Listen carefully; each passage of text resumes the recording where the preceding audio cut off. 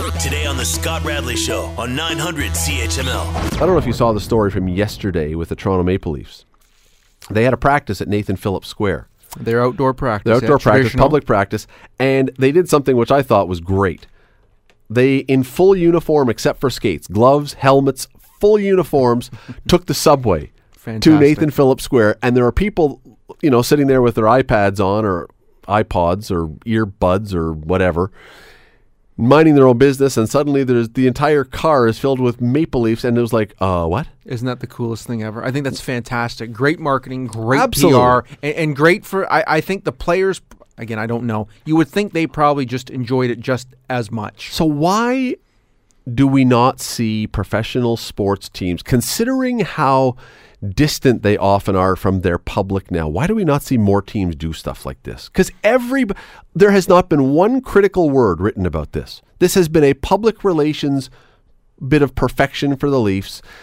Why do we not see other teams do stuff? Well, maybe it's one of those things in regards to if you start to see it too often, then it just becomes ho-hum and fans begin to take advantage of situations. It's almost going to be expected. Yet if a team does it once in a blue moon to surprise people, that's what's going to get you the good press. If it happens too often, if everyone's doing it, now it's becoming trendy, it's not unique and out of the box thinking anymore. I don't mean riding the subway. I'm talking about any event, anything that they do. Getting themselves close to their fans, which seems like such a problem these days. That you've got these guys, mostly guys, who are making millions of dollars, who seem like they are not connected with the people who are paying their salaries. And I don't care about the subway part, although that was cool. To me, it's just, I don't understand why more teams. Imagine if the New York Yankees took the subway to Yankee Stadium one day in their uniform, what that would do in New York. It would be awesome. Or pick any other team, the Lakers, LeBron James taking the subway to the Staples Center or whatever. I mean, it seems like such an easy one. There are those videos out where I've seen LeBron on the subway, not in full uniform, but I think he did do that in New York one time when the Cavs were in town. I think you are seeing more. I think you're actually seeing a little bit more of that because you're seeing so much of it on Instagram and Snapchat where players are showing how engaged we are in their fans. I think that what made this one is so unique is because it was full gala in the uniforms and such. But I do think players are trying to do their best as individuals to get out more. The fact that this was a full team group event, I think that's what made this unique and cool. I think players are trying to do more to be fan-friendly.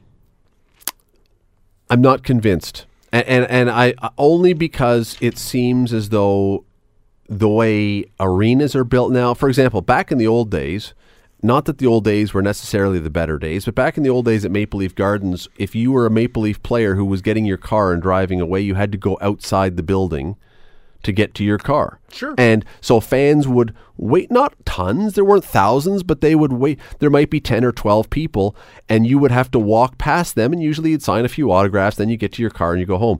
Now, the Air Canada Centre, you go into the dressing room from underneath in the underground parking garage. No one has access to you. You go into the dressing room, you leave the dressing room, you go back out. It's like you're a character on a video game as opposed to someone who, who doesn't do that?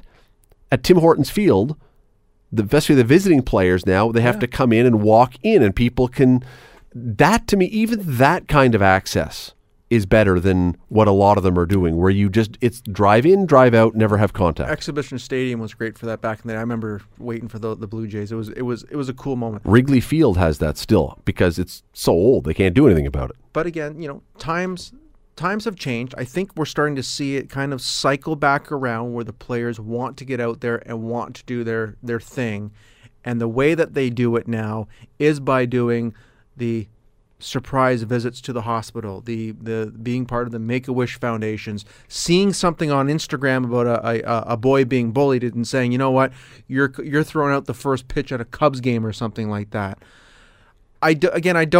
You still have to have, I think, some protection and some privacy in your life Would you like it every time you walked in and out of 900 CHML, Scott? You always had fans waiting for you to sign something. I do. You would love that? Sorry, you do. What was I thinking? My apologies. That's right. And Will's right behind you after every show, and they're getting his autograph too. But I think at some point, you also have to respect people's privacy. I have had more shirts ripped off my body. You have no idea what it's like, Mike, being an international sex symbol. Woo! Yes. Okay.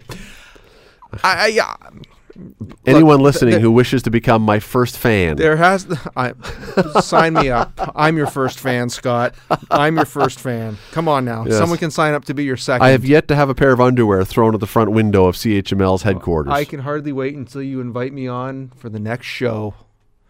Look out. Clean only, please. Jockeys. I applaud the Leafs. I think what they did was terrific. I think what a few of these, and you mentioned, and I had not thought of it, I had not remembered it. You're absolutely right. The stuff with the hospitals and that is, they do that a lot. Those things are amazing. Mm-hmm.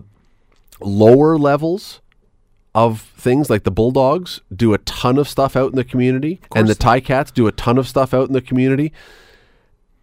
It seems as though, we got to go to break, it seems as though as soon as the money goes up, as soon as the salaries go up, the space between fan and player expands. It does, but I think teams are also realizing you have to have fun. Case in point, look what Carolina Hurricanes are doing. They have a lot of fun in their rink, getting involved with the fans a little bit more.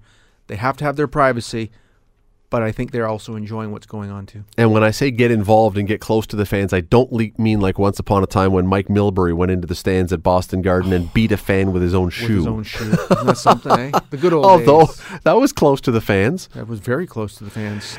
The Scott Radley Show. Weekday evenings from 6 to 8 on 900 CHML.